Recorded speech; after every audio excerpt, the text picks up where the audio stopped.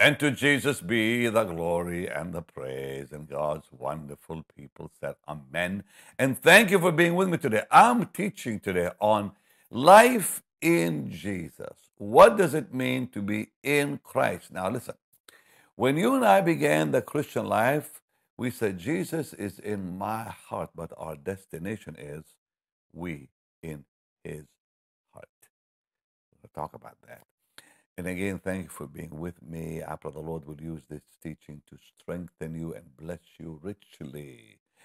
And Lord, thank you for your sweet and wonderful word. To you belongs the glory, all the honor and the praise. Touch our hearts, I pray today, through your blessed word. In Jesus' name. And God's people said, Amen. All right, John 14. Let's begin with verse 15. And I want to show you one beautiful statement the Lord made. If ye love me, keep my commandments. And I will pray the Father, he shall give you another comforter, that he may abide with you forever, even the Spirit of truth, whom the world cannot receive, because it seeth him not, neither knoweth him, but ye know him, for he dwelleth with you, shall be in you. Now watch this. I will not leave you comfortless. I will come to you. Yet a little while, and the world seeth me not, or no more. But ye see me, because I live, ye shall live also. In that day, very important, in that day ye shall know that I am in my Father, and you in me, and I in you. So here the Lord begins by telling us, if you love me, keep my commandments. I'm going to pray the Father, who's going to send you the Holy Spirit, who will be with you forever. I will not leave you without comfort, or as orphans I will come to you. And then he says, now, in a little while, the world will not see me, but you will see me. Because I live, you will live. At that day, you will know that I am in my Father, you in me, I in you. Now, in Christ was a favorite expression of the Apostle Paul.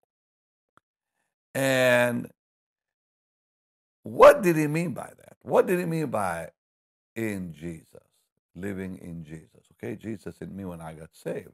That's our initial surrender to the Lord. Then we surrender fully when he is not just in us, we're in him. So the Lord himself is the one who spoke it first, because he made it very, very clear.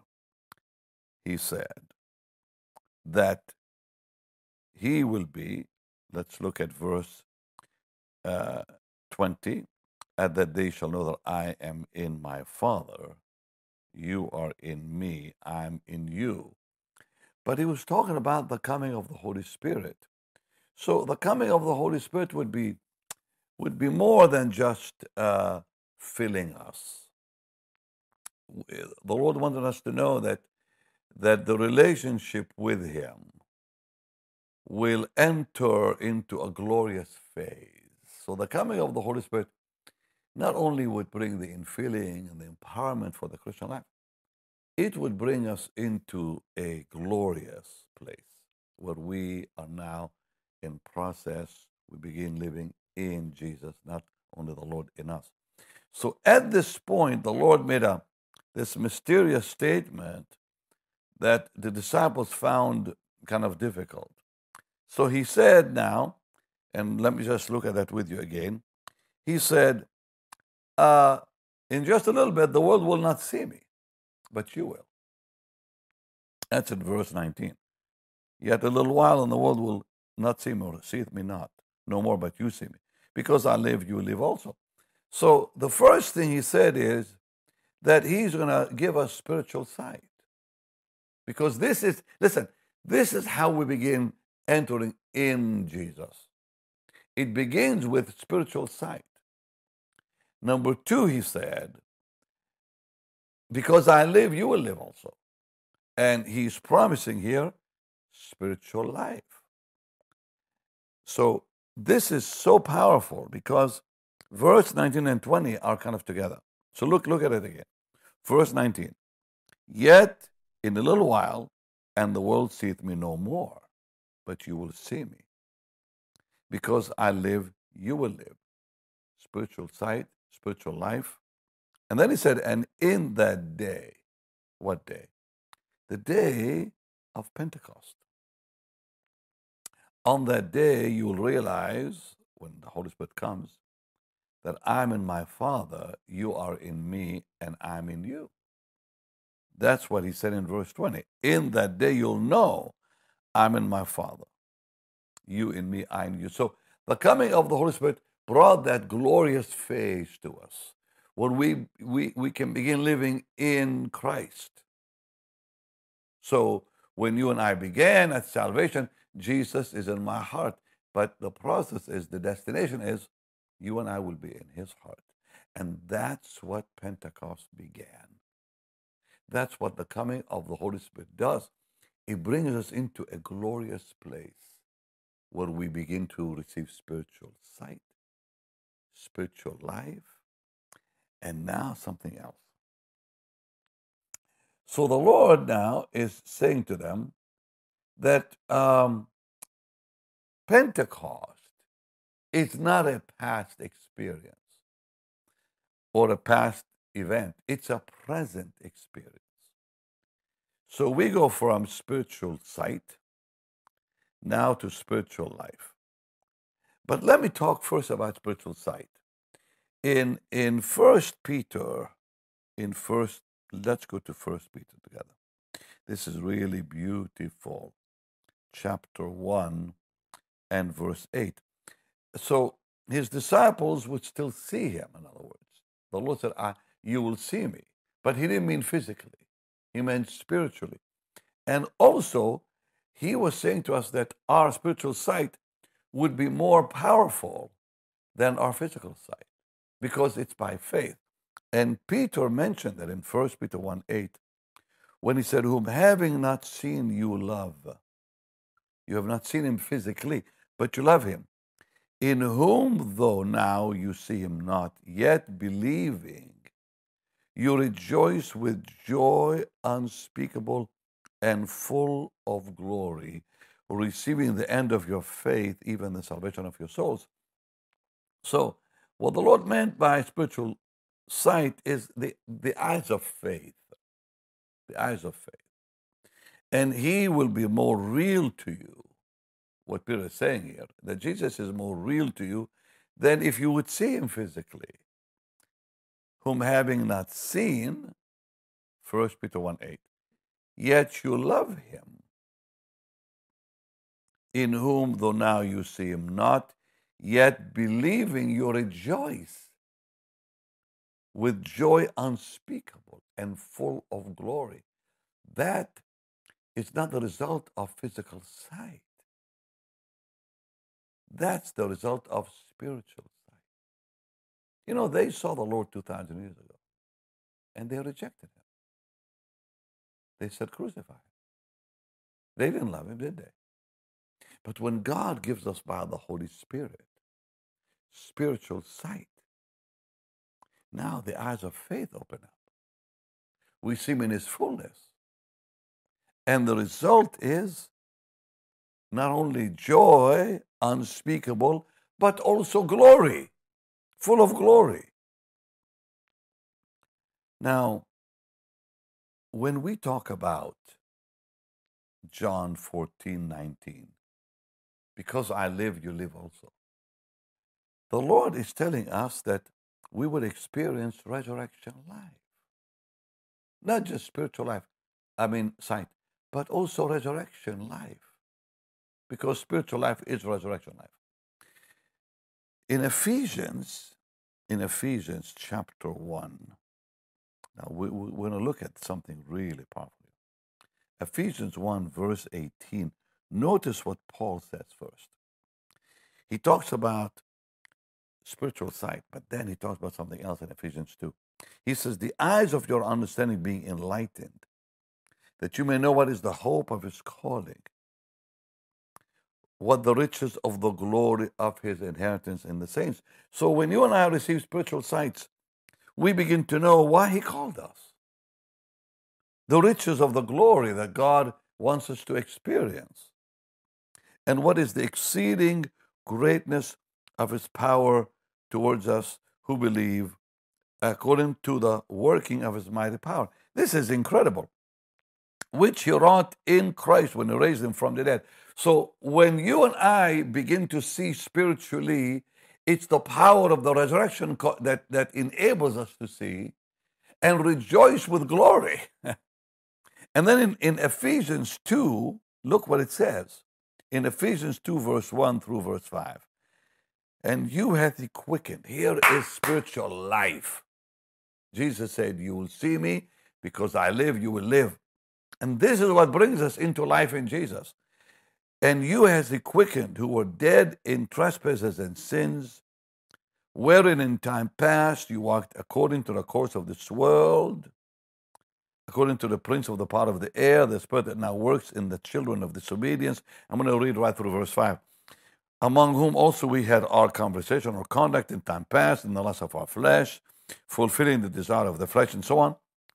But God, verse 4, who is rich in mercy for his great love wherewith he loved us, even when we were dead in sins, has what? Quickened us. Give us life together with Christ. And now verse 6, and has raised us up together, watch this, and made us sit together in heavenly places.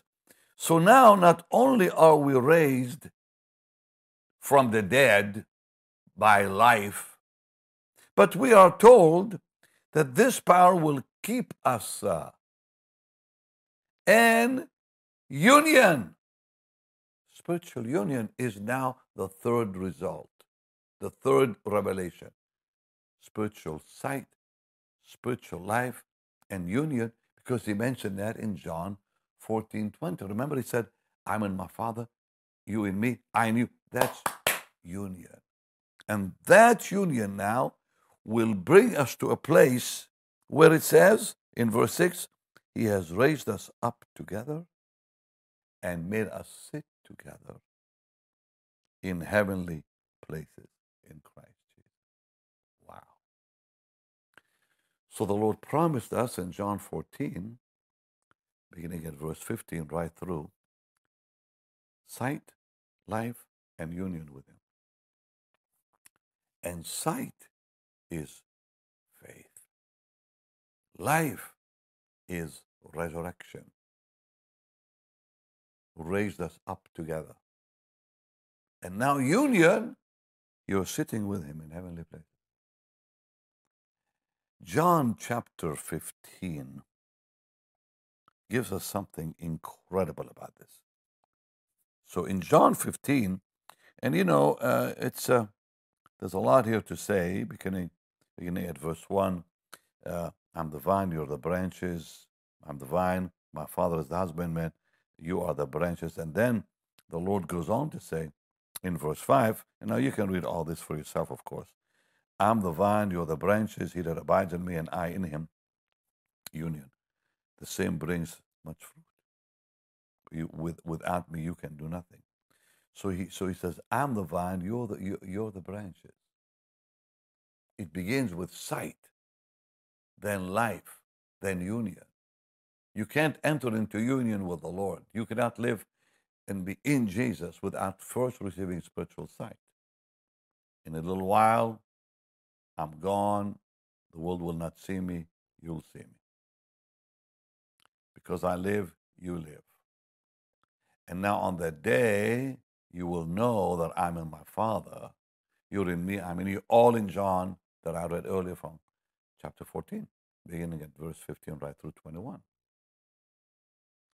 And life in Christ begins with sight. Number 2, and it's the coming of the Holy Spirit, he told us in John 14, that will give us sight, brings us into a new place, a new dimension, a new phase in the Spirit. It's not about the infilling. It's about this new place also, where we begin to see by faith, where Jesus becomes more real to us than if we see him physically. And now because he lives, we live in him, and meaning we rise to a new place from the dead, literally is what Paul said in Ephesians 1. Raised us up together, made us sit together, Ephesians 2. But then this union Jesus talked about in John 15.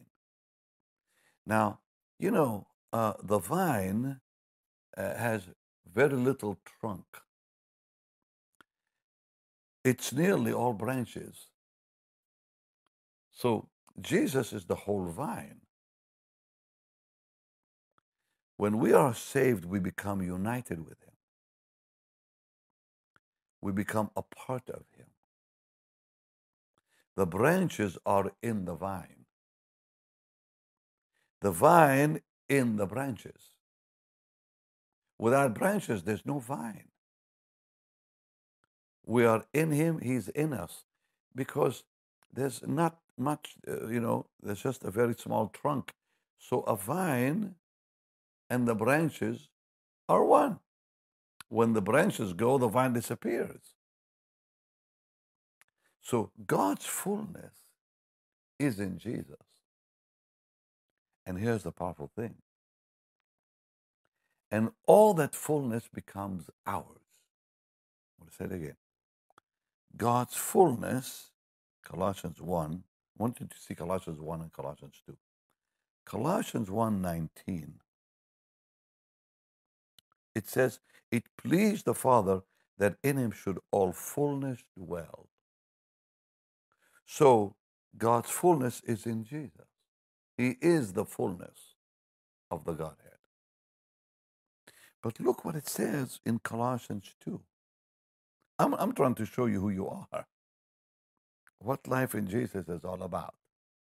Colossians 2, verse 9 and 10, in him dwelleth all the fullness of the Godhead bodily, and you are complete in him, which is the head of all principality and power. Wow. So, he's the fullness of God. In him dwells all the fullness of the Godhead. Colossians 1:19, what does it say again? It says, it pleased the Father, in him all fullness will dwell. In Colossians 2, you begin there at verse 9, in him dwells all the fullness of the Godhead, bodily. And you are complete in him. Now, what is our responsibility? Our responsibility is mentioned in Hebrews chapter 3 and verse 14. I hope you're writing all this down. Jesus, I worship you. All right. Let's go together to Hebrews chapter 3 now and look at this incredible verse 14. Hebrews 3:14 says, for we are made partakers of Christ, oneness, union, if we hold the beginning of our confidence steadfast unto the end. So all we have to do is what? Abide. Abiding is the key to victory in the Christian life. Jesus said, abide in me and I will abide in you. I'm the vine, and you're the branches. So abide. Stay connected to the Lord. I've said this many times before. The Christian life is not about trying or trying harder. It's about yielding. It's about abiding. And abiding happens when we surrender to him. Let him live his life through us. That's what brings you to the place where you'll be in Jesus. Abide in me and I in you. But notice it begins by our responsibility. We make the decision to abide in him. And then he abides in us. It's like draw close to God, then he'll draw close to you. Abide in me and I in you. Not the other way around. As the branch cannot bear fruit of itself except it abide in the vine, no more can you except you abide in me. I'm the vine, you're the branches. He that abides in me and I in him, so it always begins with us, the same brings forth much fruit. Without me, you can do nothing. Beautiful. So the one who maintains union with the Lord, he's the one that will continue to that final destination. I had a vision years ago of myself that I've shared with you maybe in the past. Maybe some of you have not heard it. I saw the Lord. This was back in the 70s. I was in prayer and I saw the Lord standing in this vision in my room, and I was a cripple. I was like bent over, and it was bondage and dark brown atmosphere around me. And I kept hearing him say, "Come, come, come." And as I began to struggle to move, he moved. And as I moved more, he moved more. He was waiting for me to come. And here I am, physical me, on my knees, asking Jesus to please help the Benny I was looking at in the vision. And then suddenly, I moved a little, you know, better, and I got straighter, and I was moving easily. And the Lord came, and I came, and the Lord came, and I came, and the Lord came, I should say, because I'm the one. He just said, "Come." So the Lord didn't move till I moved. And all he said is, "Come." And as I moved, first with a struggle, and then it got easier and easier. And suddenly, when we got together like this, I was totally straight, totally straight. But something happened later that I'll never forget, where he and I became one, and I disappeared, and all he saw is Jesus. And I think that's our destination, all of us. You know, this glass of water here that I have, this water came from different sources. Sometimes you put from one bottle, take another, put a little more water from another bottle, but you can't really tell which source it came from, right? Because it's all now one. And that's what's going to happen one day. When the Lord and us are so united, you'll never be able to tell the difference. So when we shall see him, we shall be like him as he is. What a day that would be. So abiding, that's the key. That's our responsibility, is to abide. And that's where you see fruit in your life. And if there's no fruit, it's because you're not abiding. So only his life flowing through your life and my life will bring fruit. I'll never forget when Chad asked me one day, he said, "Well, what's the secret to the Christian life?" I said, "Let Jesus live through you. Just surrender, really, yield." Like I just told you earlier, the headline of the Christian life is not try or try harder. It's yield, surrender. Yield your members, Paul said, as instruments of righteousness. Give him your life. Let the Lord live his life through you, and that's the real secret. So it is what happens is our life becomes that life that is totally dependent. There's no such thing in the Christian life as independence. We are totally dependent on him. It's a life of total dependence daily for everything. So abiding in Jesus, remaining in Jesus, means maintaining union, living as one. And that is what the Christian life is all about. And as you stay in that union, you will reach your destination, just like I saw in that vision years ago when I came to the Lord slowly. And suddenly he and I became one, and I'm the one who disappeared. Jesus was still there. You and I disappeared in him. We are in him. Oh, Lord, thank you for this promise. That's what we cry for, that we might be free, Lord, from self and from this life and even from this body of corruption, that we might be one with you, Lord. And on that day, we will be one. and totally free in you as we become one in you. We give you the praise. That's our destination. So the Christian life is not about, joy and peace and the assurance of heaven. That's just the beginning. The Christian life is about being transformed into his image day by day, from glory to glory, till one day it's only Jesus. Hallelujah. It's all about Jesus, right? Well, thank you for being with me today. I pray this has been a blessing, and I pray this has been a strength to you. All right, it's time to give. And you know why I say that, right? Because we vote with our seed for the kingdom. Every time we give to the Lord, it's not about money. It's not about money. Every time we give to the Lord, we're saying, Lord, you can trust me. And Lord, I trust you. We declare our faith. We declare our trust with our seed. Not only is it an act of worship, it's also a statement of trust. We declare our trust in him, that he'll take care of our natural life, normal life. So I just gave you the secret of how we will be victorious spiritually. But how does God take care of us when it comes to the material world? Taking care of 90% of your time and my time is spent, in the natural, making sure we have shelter and food and all the rest that we need physically.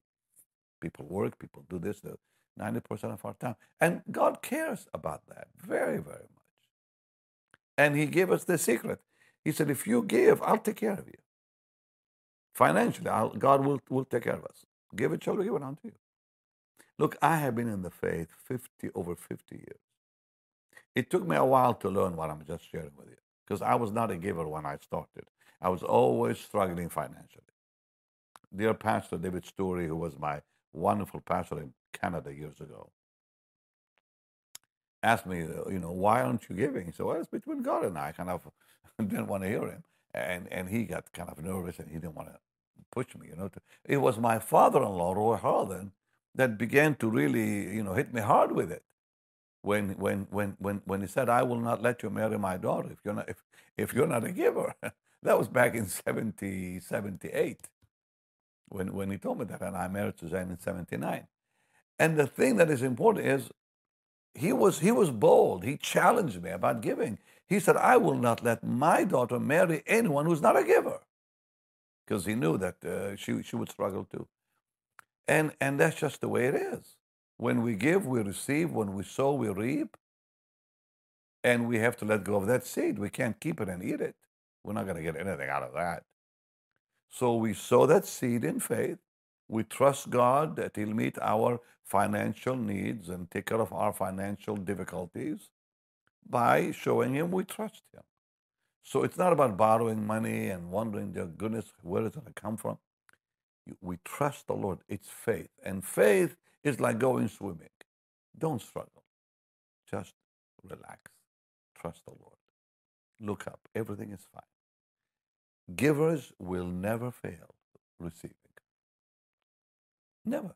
Because when we give, we receive. It's more blessed, the Bible says, to give than to receive. And so when we give, we live. The reason the Dead Sea is dead, it doesn't give anything. But when you give, you live.